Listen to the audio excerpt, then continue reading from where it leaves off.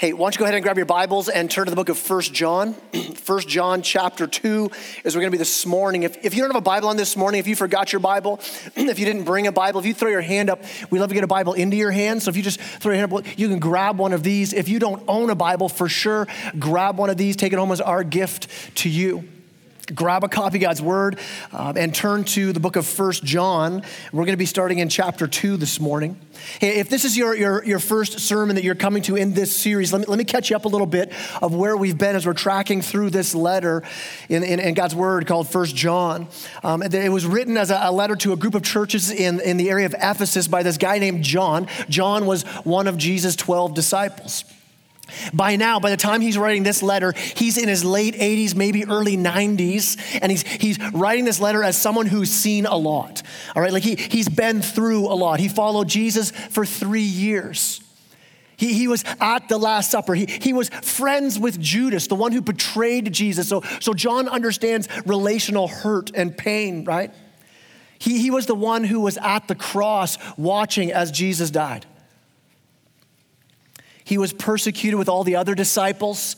Every one of the other disciples were martyred, killed for their faith. John, history tells us that John they tried to boil him to death, either in water or oil, we're not sure. They tried to kill him that way. He survives that. John is one tough dude, all right? He was a fisherman. Him and his brother were called sons of thunder. There's a reason for that. I think John was pretty tough. He survives that. They exile him to the Isle of Patmos.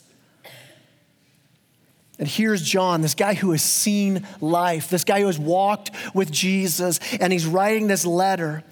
Now, there's a quote that I love. As a preacher, I love this quote. There's a Puritan named Richard Baxter who said this. He said, "Preach every sermon as if it was your last sermon. Preach as a dying man to dying men and women." And I love that quote. As a preacher, I love that.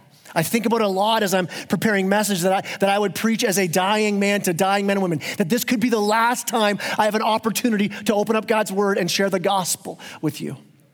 Here's the reality for John as he writes this letter, though. For John, this isn't just a quote for him. I think for John, he really is nearing the end of his life, and he really could have been writing this letter thinking, this is it. This might be the last chance I have to share my heart here. And so he's writing this letter as hey, if you forget everything else I've ever told you as your pastor, you need to remember this. This is the most important thing I could leave with you. That's where I think John is writing this letter, what he's saying, and what's his biggest concern. His biggest concern throughout this letter, he uses it over and over again, this word know, that you would know. That you would know that you're an authentic follower of Christ. That you wouldn't have doubts about it. Maybe you're one of those who doubt your salvation. You wrestle with it because of sin and because of struggle. Or he's saying to those who are cruising through, just using the name of Jesus when they actually don't follow him. He's like, no. I want you to be able to know this. When I was in grade 10, I rocked a Rolex watch, for reals, right? No, not for reals, right? I didn't sell drugs. That's not how I got it, okay? Here's what it was. It was a watch I got from a street vendor in Toronto. It was a fake Rolex watch, right? And so here's the thing. One of the ways you could tell it was a fake Rolex, apart from the fact that I was a grade 10 student and I'm driving to school in the family station wagon with a miscolored back door because we got it at the junkyard, right? Like, pretty obvious that this kid should not be rocking a Rolex, but there's ways you can tell if a Rolex is a real Rolex or not. Do you know what some of those are? One of them is this. If you look at the seconds hand, on a fake Rolex, it'll tick. It'll do this. On a real Rolex, it sweeps, all right? So some dude saying, like my Rolex, you'll be like, it's fake, right? So there are ways. There are other ways you'll be able to tell, is it real, is it fake? Well, listen, there are ways that John's laying out for us here. Here are ways to test the authenticity of your Christianity, of your faith. He's saying, hey, if you're calling yourself a Christian, are you really the real deal? Are you really authentic?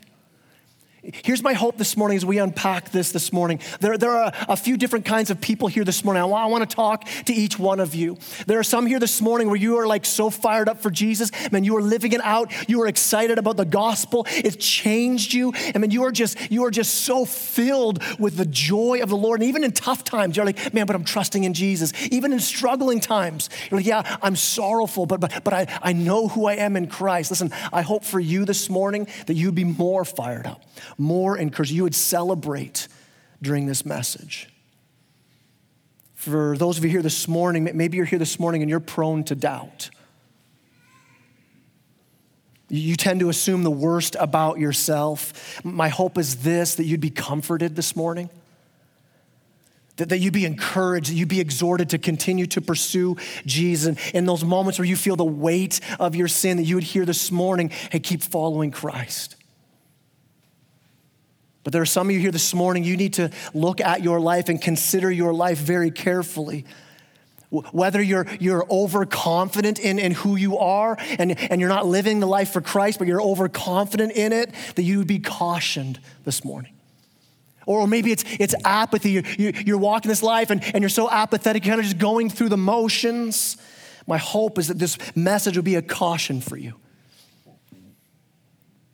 I'd also expect there are some people this morning, you need to feel the full weight of God's word on your heart and your soul and your life this morning, because you're not actually walking in the direction of Christ.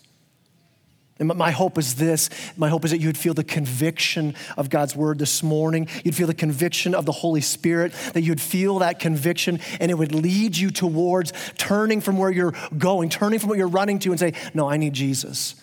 I need to pursue him. Because here's the thing, you don't need to know a lot of things to do great things for Jesus. You don't have to have a huge grasp on everything theological, but you need to know a few things. You need to be so gripped by these few things, gripped so much that it turns you inside out, that it reorients your heart in a whole different direction, that it radically changes the way you look at your life and how you do your life. That's what John's unpacking this morning. So he starts in verse 1 of chapter 2. If you have your Bibles open, look what it says. He says, my little children. Don't you love that? I love that line, my little children. I mean, there should be a, when you hear that. Like you just heard me say, this is gonna be a hard sermon and you're gonna be, you might be confronted, you might be convicted. And John begins with, hey, my little children. Now, John's old enough that he could call us all his children, and he wants to be sure as he's speaking this, he's this loving, gentle, affectionate pastor. He loves his people. This is not an angry parent. This is not a hockey coach screaming at you, all right? This is not a disengaged teacher or professor. This is not some stranger just hammering out advice. This is a pastor speaking out of love here. And he's gonna draw some very hard lines in the sand for us. He's gonna lay out for us, hey, this is what makes you a fake. This is what makes you authentic. And he wants to know where it's coming from. He's saying, this is coming from a heart that's so deeply invested. He says, my little children. My little children. What's he say next? He says, my little children, I'm writing these things to you so that you may not sin. Okay, so what's his whole purpose in here? He makes it really clear. We don't need to figure that out. You don't need to kind of unpack it in there. Well, your purpose is clear. Your big idea is that as Christ followers, we would not pursue after sin. Now listen, when he talks about sin, we've talked about this a lot as a church. He's not just talking about the outward actions of sin, the things we say and do. He's talking about the sin under the sin, the heart motivation, the direction of your heart, the worship of your heart, the desires of your heart. And he says, my little children, I'm writing these things to you so that you may not sin. But if anyone does sin, we have an advocate with the Father, Jesus Christ, the righteous. He's the propitiation for our sins, and not for ours only, but for the sins of the whole world. Here's the first sign of our authenticity. If you're taking notes this morning, it's this: I'm embracing the gospel. I am embracing the gospel. I mean, this is so important we get this. Everything we're about to talk about this morning, everything in your Christian life begins here at this point of the gospel, that Jesus Christ in your place took the penalty for your sins so that you now have his righteousness. It all starts there. It begins with a grasp of the grace of God in that. We need to know who we are if we're gonna live out of the reality of that truth.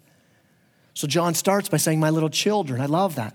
God always tells you who you are before he tells you what to do or not to do. God always tells you who you are first.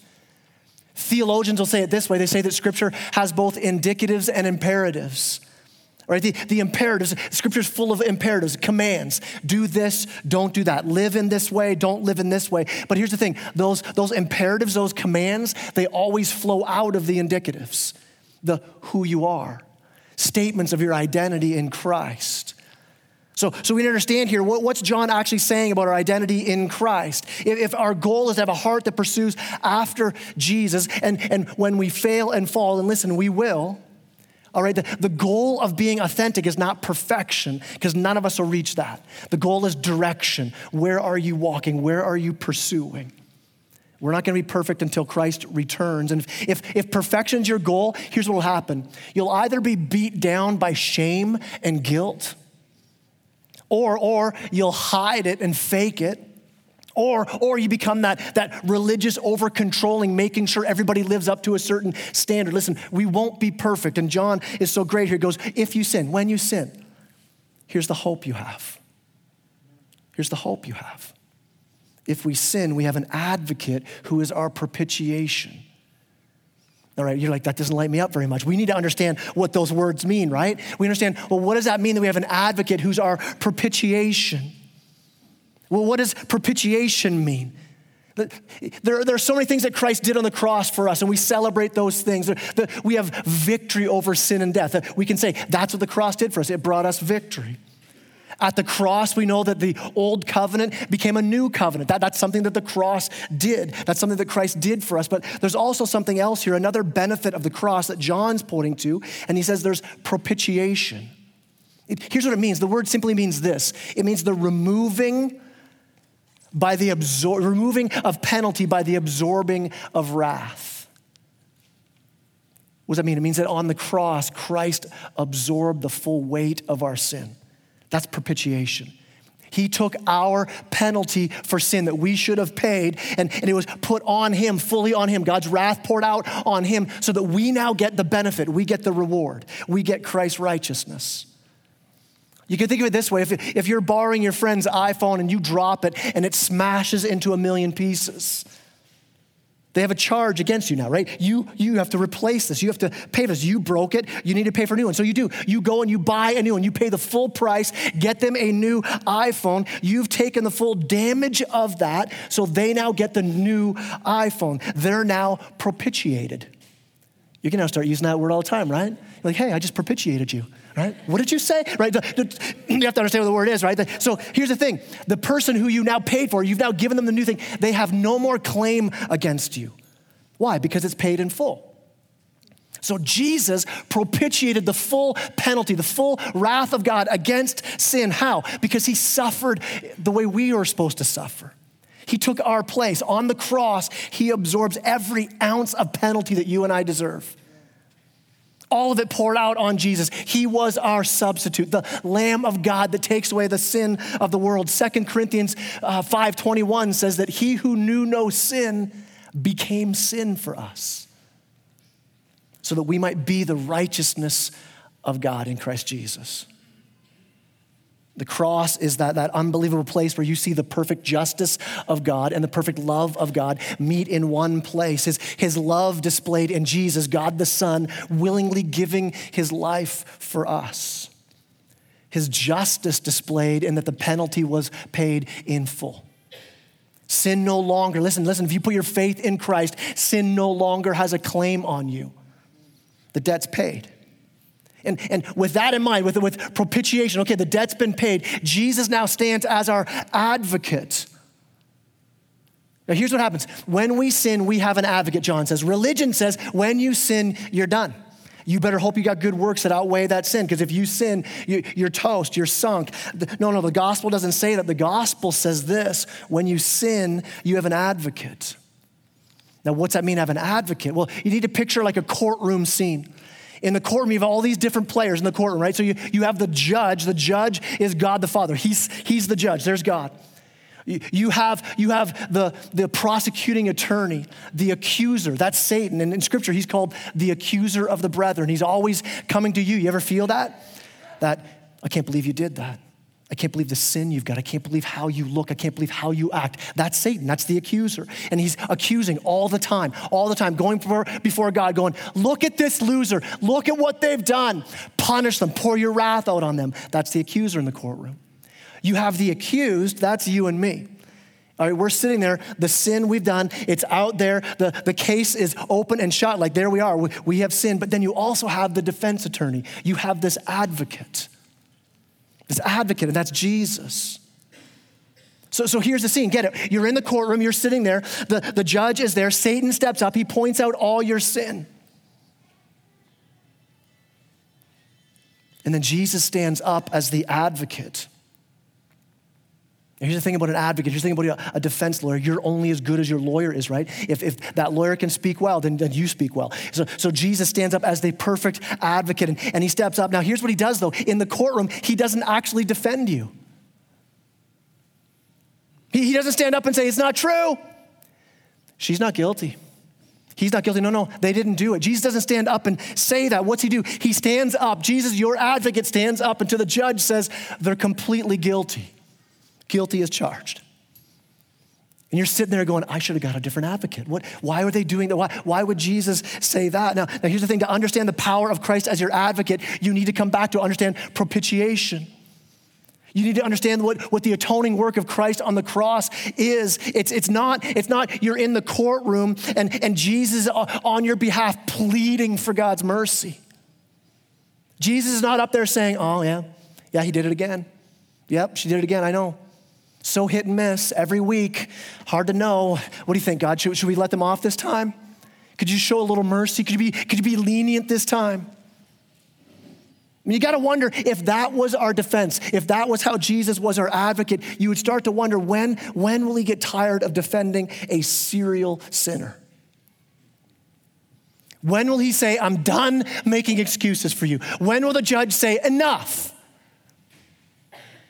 But listen, that's not what Jesus is doing as our advocate. He's not making excuses. He's not pleading on God's leniency. Jesus is stepping up to the judge and saying, yep, guilty.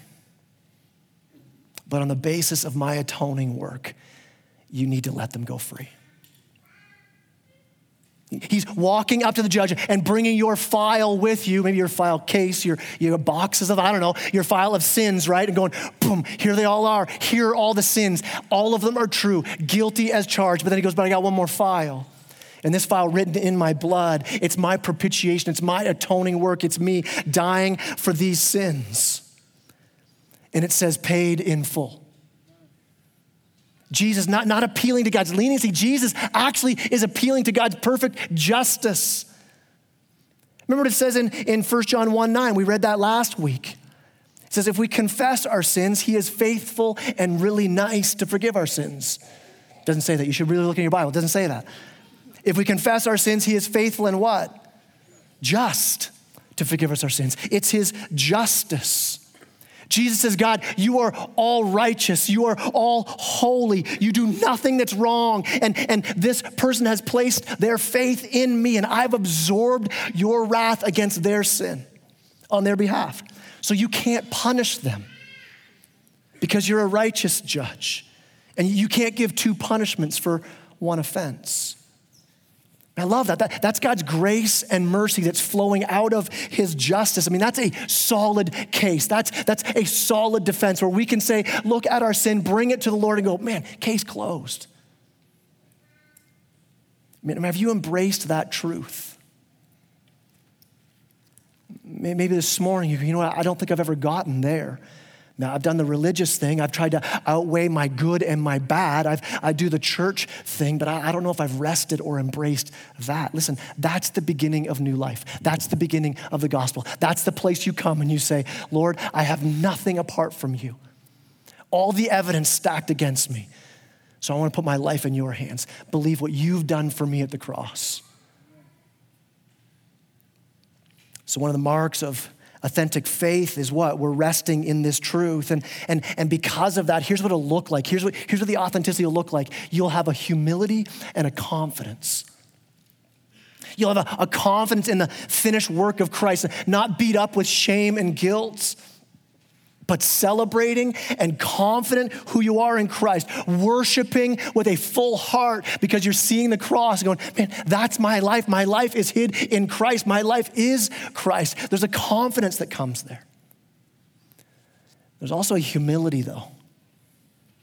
Because you don't walk out of that courtroom with all the evidence stacked against you. You are guilty. And Jesus says, here's how you're set free. And the evidence he puts forward is a cross and thorns and nails and his bloody body given on your behalf. You don't walk out arrogant from that, right?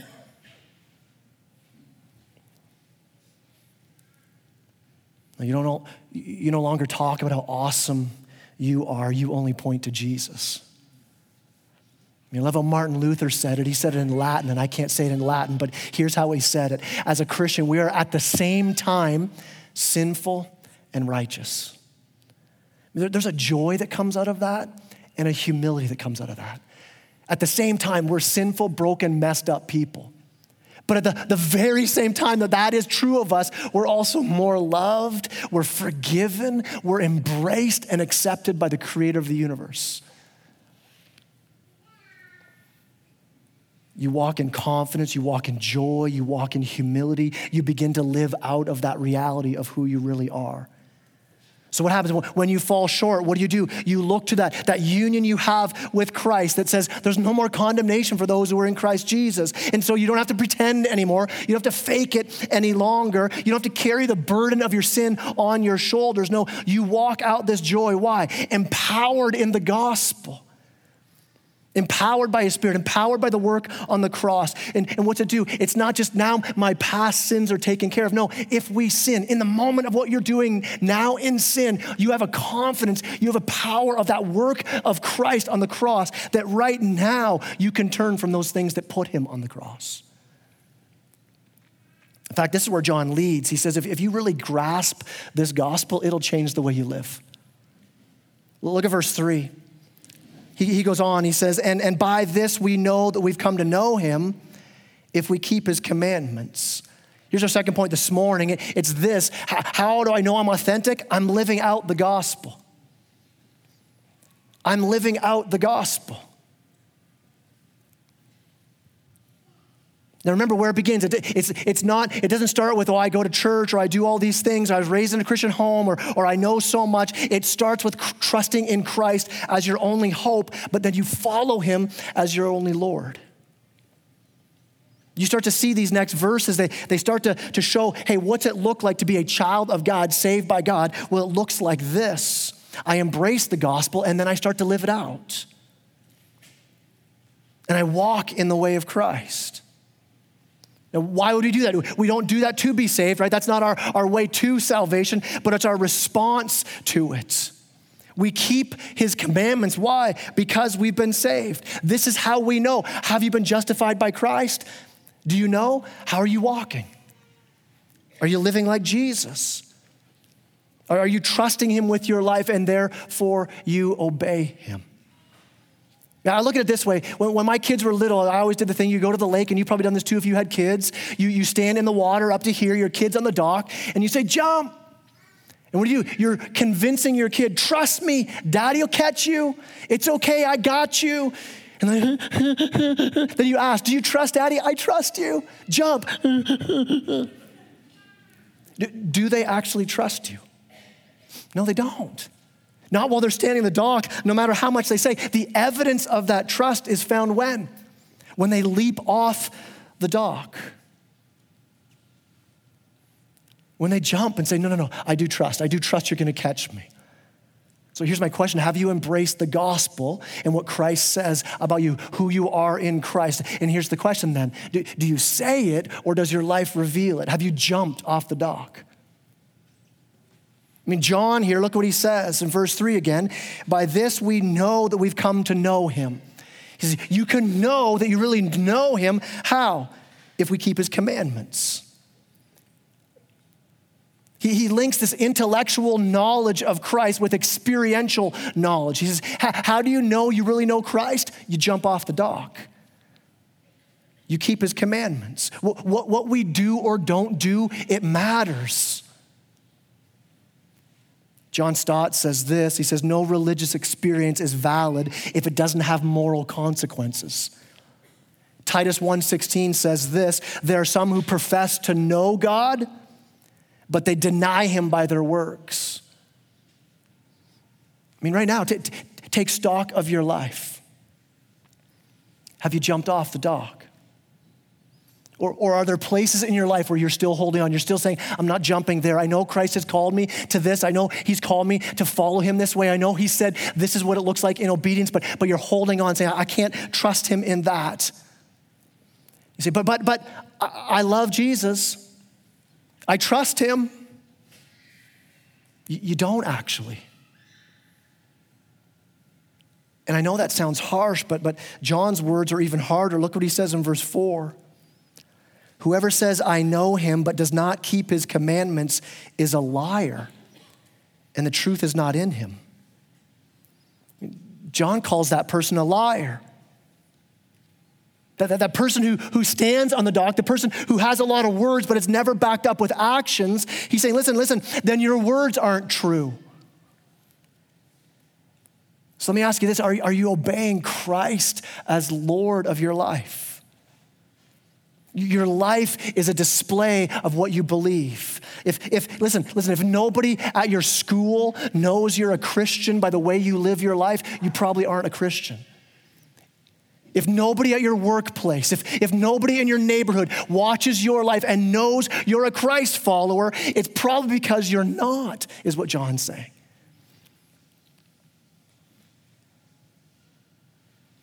I mean, it's a heavy truth, but it's an important truth for us. In fact, again, let me back up to the groups of people I was talking about at the beginning of this sermon. Listen, if the posture of your life is pursuing after Christ, and you're saying, Jesus, you're my Lord. I want to follow you wherever you lead me to. I trust that your word is greater than my word. I trust that your way is better than my ways. And you still stumble and fall. Listen, be encouraged. Be comforted. Continue to pursue after Jesus. If you're fighting sin today, don't quit. Don't stop. God's not asking you to be perfect, but he's calling you to make a connection to what you say you believe and how you live your life. So keep going. Listen, if you're confessing sin, if you're repenting over sin, if you're sorrowful over sin, if you're celebrating grace as listen, that's a great place to be. If on the other hand, you roll in here this morning and you're like, man, I am awesome. Like this week, I nailed the Jesus thing. You're in trouble. You need to hear these words as a caution. You need to be cautioned when you compare your life no longer to Scripture, but you compare your life to other people. Well, I'm not as bad as they are. You need to be cautioned when you find yourself excusing sin.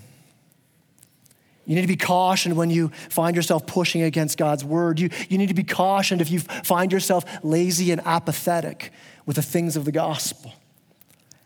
You need to be cautioned if you've never spent time in the word on your own.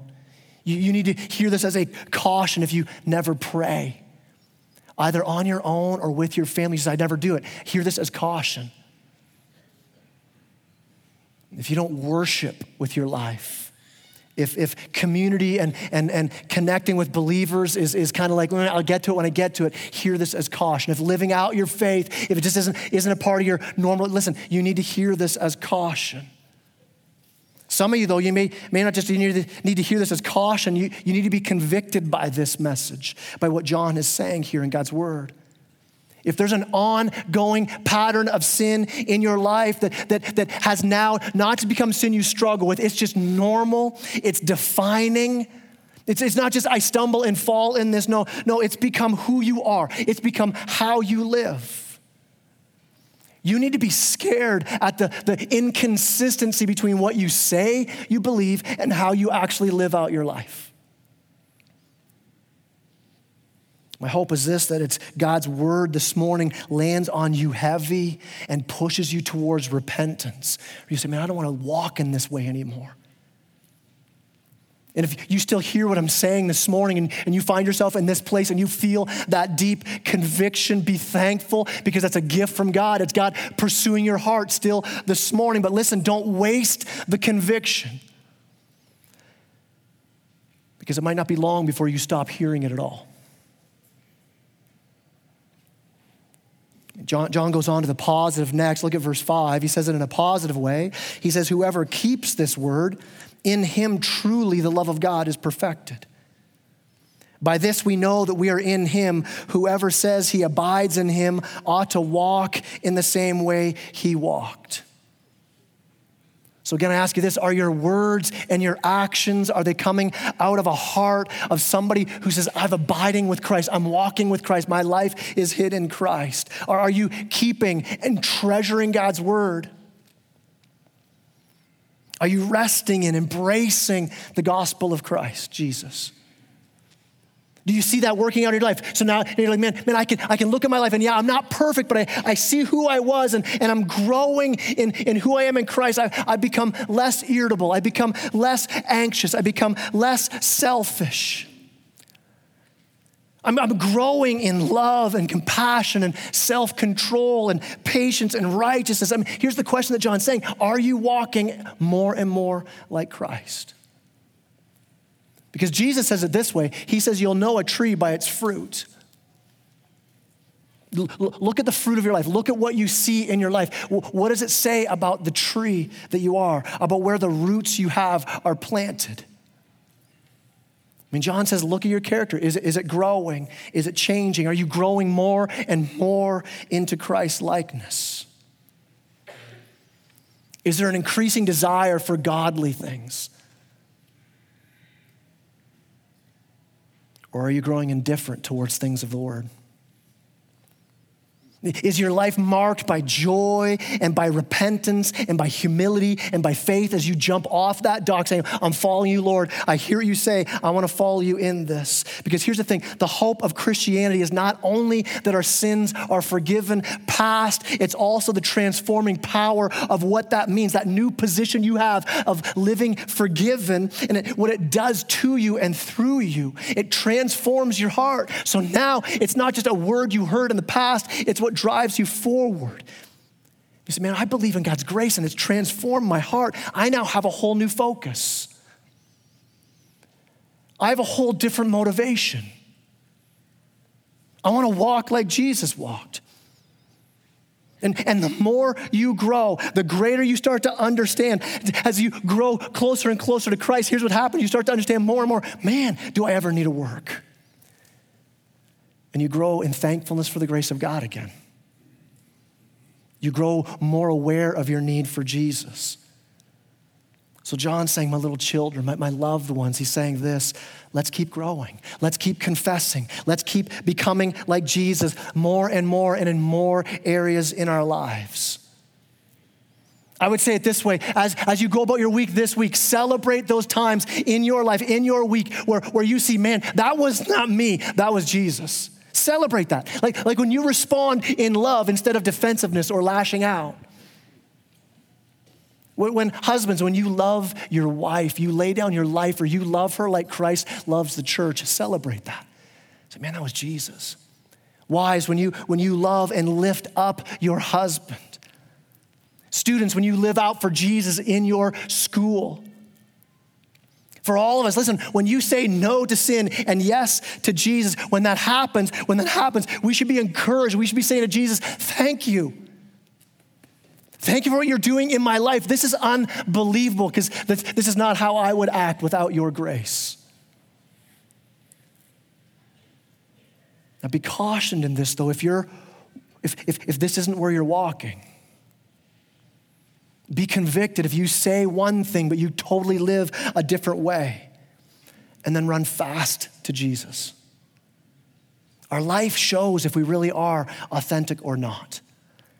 Now, lastly, here's where John goes. He takes another step in where he's going with this, and he gives another example. He says, here's another evidence of authenticity. Look at verse 7. He says, beloved, again, I love that. He starts with loved ones. He starts with who you are. He says, beloved, I'm writing to you I'm writing you no new commandment, but an old commandment that you had from the beginning. The old commandment is the word you heard. At the same time, it is a new commandment that I'm writing to you, which is true in him and in you, because the darkness is passing away and the true light is already shining. All right, what is it? What's this new commandment? Verse 9, whoever says he's in the light and hates his brother is still in darkness. Whoever loves his brother abides in the light, and in him there is no cause for stumbling. But whoever hates his brother is in the darkness and walks in the darkness and does not know where he is going because the darkness has blinded his eyes. Here's our last point this morning. It's this. What's a way I know I'm authentic? I'm loving others. I'm loving others. And John's laying it out here pretty intensely, saying this is what it looks like. I remember as a kid once, and I have two older brothers and a younger sister. And then in our family, we fought like every family did. But I remember one time, my brothers and I were fighting, and one of my brothers said it. I would never have said it because I was the perfect child. But one of my brothers, he said to one of me or the other brother, he said, man, I hate you. I've never seen my dad light up so much. I mean, he would let us get away with a lot of stuff. But he said, man, I hate you. My brother, my dad just stopped. He let out one of his, hey, we stop. Like, what's going on? He goes, listen. Yeah, that's not how we act as brothers. You don't speak that way about your brother. He's family. He's on our team. We encourage, we love, we lift up, we come behind. We don't tear down. We don't do the whole behind your back thing. We don't do that. Why? He says, because we're a team, we're a family. And I look at this letter here and I feel it's almost like John's doing one of those dad moments. Well, there's this father heart of John coming out and he's going, hey, love each other. This is the proof that you've embraced the gospel, not how much theology you have, not how much you serve in the church, not how many verses you've memorized, not all the things you can point to that you know in the books you've read. The question here, John's saying, is, do you love each other? He's saying, listen, this isn't new. It's an old commandment. You've heard this before. It's all through the old covenant, the Old Testament. Jesus said it pretty clearly. He says, you should love each other. In fact, Jesus said it this way: people will know that you have a love for Christ with how you love each other. Because it's an old commandment. He goes, but there's something new about it. He says, you've heard it said. But he goes, but now, look at this, verse 8. At the same time, it's a new commandment I'm writing to you, which is true in him. And listen, it's true in you. It's become your reality. He says, if you're a Christ follower, this is now true of you. The darkness is now gone. You have the Spirit of God in you. You're made new. It's now not just a command you've heard to love one another. No, in Christ, this is your reality. And you can't say you're walking in the light and have hatred in your life. So he says, listen, obedience is a sign that you're actually following Christ. He says this, love is a sign that you're actually following Christ. And you can't have hatred in your heart and still say you love Jesus. You can't hate. You can't despise people. You can't dislike them immensely. Hatred's where you refuse to give grace, where you don't want someone to have grace. To hate someone, it's the opposite of bearing all things, of believing all things, of enduring all things. It's the opposite of being patient and kind and forgiving. It's when we're rude, when we're irritable, when we're bitter, when we're resentful, when we're indifferent and cold. Listen, it doesn't mean that in our church we won't have struggles. We'll for sure have struggles. We won't always agree on things. We won't all be best friends with everyone here. But listen, when we have a hatred in our heart, it's us pushing others away and says, no, you stay out there and you don't come in. And John says when we hate people like that, we stumble around in the dark. We're so lost. We're so lost in the darkness. Here's how dark it is. We actually start to justify hatred. So yeah, but you don't know what that person said. Well, you don't know the hurts I carry. Or we stumble around in the darkness and we lash out and we say things. You ever do this? Where you just say something out of anger and then you come back maybe later in the day and you're like, man, I wish I didn't say that. I can't believe I acted like that. I love watching NBA. I love watching basketball, and there's something they brought in just over the last few years. They brought in the slow-mo instant replay, especially they use it to see whether a foul was just a regular foul or what they call a flagrant foul. A flagrant foul is where like you were actually intending to hurt that person. And here's the thing, you can watch guys get all up in each other's grill on the basketball court, and you watch it in fast motion, it seems pretty like, yeah, that's pretty normal. Guys are like, come on, I'm pushing around. But when you put it in super slow-mo, it looks ridiculous. Right? You just see it slow down, and you watch, you go, those guys are ridiculous. One, you're like 7 feet tall, so your arms look so weird as you're trying to, right? What if God dropped slow-mo into your home? You're like, dang, I was just laughing. I didn't see you hit me with that one, right? Well, what if God had a replay for your life right now? What if God said, hey, this morning, I want to replay how your family worked this week? Super slow-mo. I mean, in the moment, our anger or our hatred can seem so justified, but man, you play it back again, you're like, man, I can't believe I acted like that. John's saying that's living in darkness, when you don't recognize it. Now here's the thing, again, I want to bring comfort for some of y'all, because some of you here, you're sitting here going, you know, I have been trying so hard to love people, and I've been wounded, I've been hurt, people have been insensitive to me, but I'm leaning into this. Listen, if you know Christ, here's the great part about that, you have a new heart. Here's what I mean. You have a new heart that can act in a different way. Anyone can harbor bitterness. You don't need Jesus to be bitter. Anybody can be angry. Anybody can nurse a grudge. There's nothing special or miraculous about being bitter, but it takes a work of the Spirit to produce that Christ-like love in you.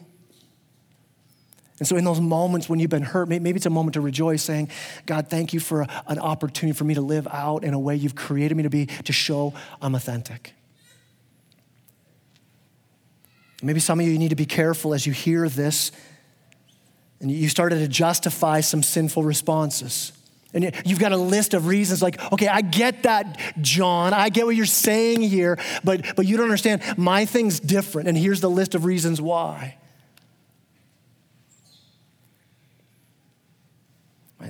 My call to you this morning would be just be careful. Why not respond instead with this morning even by putting on kindness, by putting on tenderheartedness, by putting on a spirit of forgiveness. Now here's the thing, if you're so filled with a lack of love this morning, and it's not just something you wrestle with, it's not just something you take to the Lord, I'm struggling with this, would you help me love this person? But it's defined who you are. You now walk around in anger and bitterness, but you still claim to be a Christ follower. You have a lifelong animosity towards somebody else. You've nursed the bitterness and defensiveness. I want you to hear me. Listen. You can't harbor hatred and love for Jesus at the same time. You have to choose one or the other.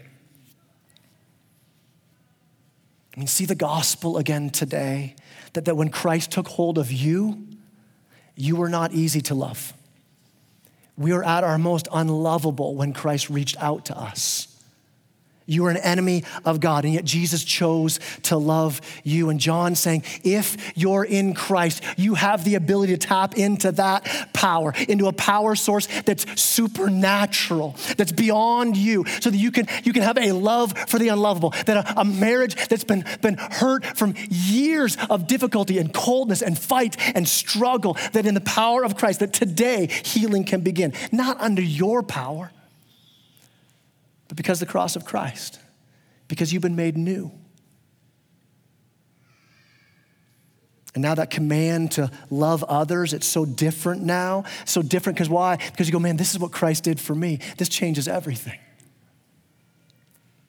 Because you can't remember the gospel and hold on to a grudge at the same time. You can't hold on to sinful lifestyle and hold on to the gospel at the same time. They're exclusive. Only one can fill your heart. So what do? The Bible says confess and repent. You drop the one. If there's a grudge there, you begin to remember the cross and wow, the grudge I have, Jesus paid for all those grudges on the cross. And then what happens is the grace of God starts to well up in your heart, and there's no room for grudges. There's no room for bitterness. There's no room for envy. There's no room for selfishness or jealousy. There's no room for whatever else is trying to get in there. Why? Because your heart is so filled with the gospel. To walk in authenticity, to walk in obedience and in love like we're being called to here by God's word. It's not about, hey, look more deeply at your sin. Look more at your sin. See what's going on. No, it's look more to Christ. Begin to look at Jesus and begin to supernaturally then walk as Jesus walks, John says. So listen, as a church, as the worship team comes up, I just want to say this as we end off this morning. We want to be known as a church that's authentic. What's that mean? It means we want to live out the gospel in our lives. It means we want this place to be the most loving community you could ever find in all of Muskoka. Why? Because we're reaching out in love to each other. Because we're reaching out in love to those in our community. It's the gospel being lived out. And it changes how we do life. It changes how you do marriage. It allows you to live out love in a new way in your marriage. It changes how you parent your kids as you point your kids to the gospel. It changes how we view our stuff and our time. It changes how we view other people. Now we don't see them as, well, I can use these people for what I can get. Now we go, man, how can I pour my life out? How can I pour my time out? How can I pour my resources out?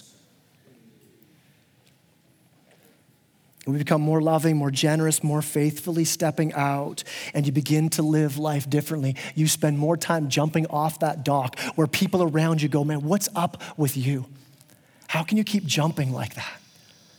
You say, it's Jesus. It's Jesus. So here's what we're going to do as we close. I'm going to call the ushers up right now. We're going to end off with a time of communion. And what is communion? Communion is really just a time for us to remember the gospel.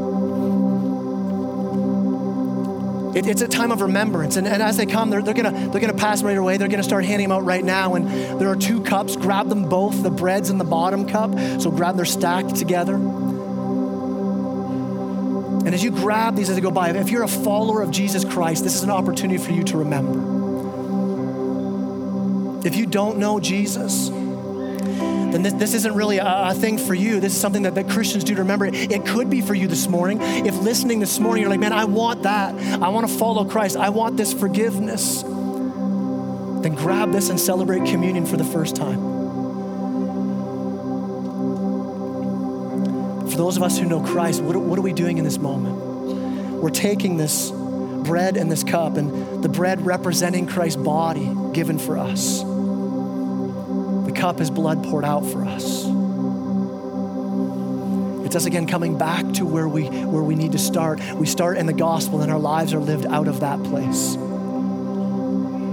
In fact, as it's being handed out, there's an account in the Gospels I want to highlight, and it's Jesus and the scribes and the Pharisees, and then they drag this woman in front of Jesus. They throw her down on the ground in front of Christ. And it says this, when they'd set her in the midst, they said to him, "Teacher, this woman was caught in adultery," caught in the very act of adultery. It says that Moses in the law commanded that she should be stoned. What do you say, Jesus? The law says she should be killed.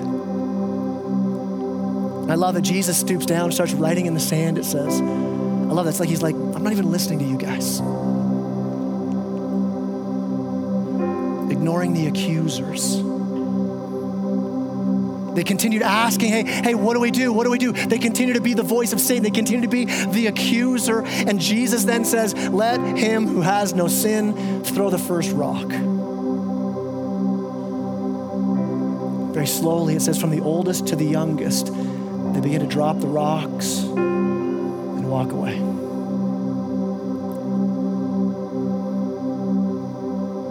And then Jesus looks up again and he says to the woman, he goes, where is everybody? Where are the accusers? He says. Has no one condemned you? And she said, no one, Lord. And Jesus says, neither do I. Go and sin no more.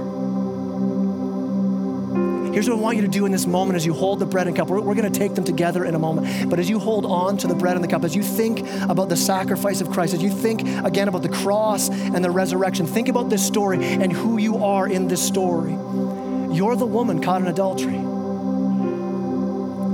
The sin is real. Caught in the act, it says. You're guilty. And now Satan stands like the Pharisees and the scribes. He's the accuser. And he's accusing you.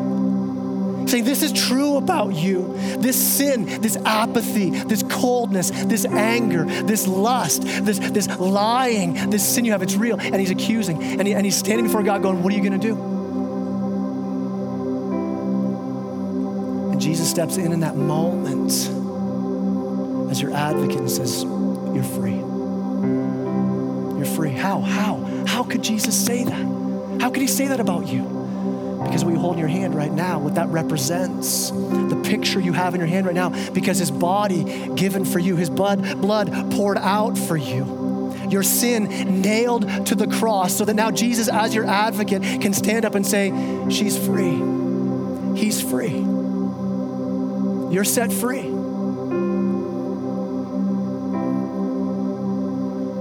That right now you would celebrate that if you're a Christ follower. You'd be humbled by that. Because Jesus then said to her, he says, go and sin no more. Out of this freedom, live this out. So what do you do in this moment? You take that sin you have. Maybe it's sin you've held on to and you've not let go of. And in this moment, you go, Lord, I want to give this to you because it's been dealt with on the cross.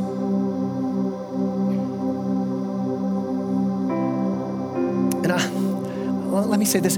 Here's why we deal with sin in that way. Here's why we immediately say, Lord, you need to take this from me. I think oftentimes, I don't know if you've ever been to the ocean. I think oftentimes we treat sin like we treat jellyfish. We know they sting us, but isn't it fun to poke them? To kind of get close to them? Kind of like, ooh, let me see what it looks kind of squishy and nice. And yeah, there might come a time where boom, you get stung, it gets on you. You gotta scrape it off and it hurt for a while. And we think that's kind of what sin is like in the ocean. It's not sin. Sin's the shark in the ocean. Sin knows where you are and can sense you from miles away and is coming to destroy you. We don't play with it then. If you're playing with it, this is the caution for you. Live out the gospel. Take that sin to the cross. Experience the freedom of forgiveness again that spurs you on to walk as an authentic follower of Christ. You notice in the story that when Jesus forgives this woman, that the accusers are many and the advocates are few. Maybe this morning for you, as you bring your sin to the Lord, as we celebrate communion, maybe here's the second part of this. Who do you know caught under the weight of sin who needs an advocate? Because communion is not just about this relationship. It for sure starts there between you and the Lord, but then communion is also about community. Communion, we celebrate this together. It's about relationships. Because here's the thing, if you remember that in the story who you are, you're the woman caught in adultery. You're not Jesus in the story. When we remember that, we never, ever want to be like the scribes and Pharisees. And I don't want to be an accuser then. I want to be an advocate. So this morning, maybe there's somebody even here. Like, I don't know if I can celebrate the gospel this morning because I've got this anger towards somebody. I've got this indifference towards somebody here that right now, bring that to the Lord. Say, God, forgive me. I want to pursue them this morning. I want to grab them right now and say, hey, I want to be able to take communion. I want to make this right.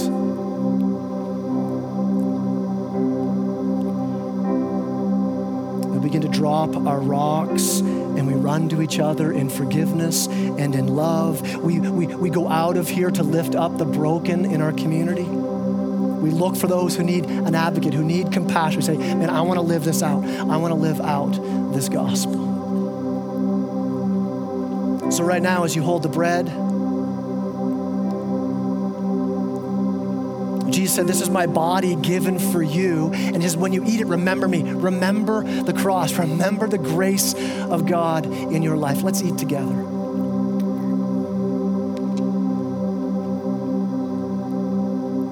says in the same way, he took the cup and he gave thanks and he said, this is the cup of the new covenant. Because this is my blood poured out for you. This is us celebrating that we also don't just get saved from past sin. We now get to walk in the newness of life with Christ because of his blood shed for us. Let's celebrate and drink together.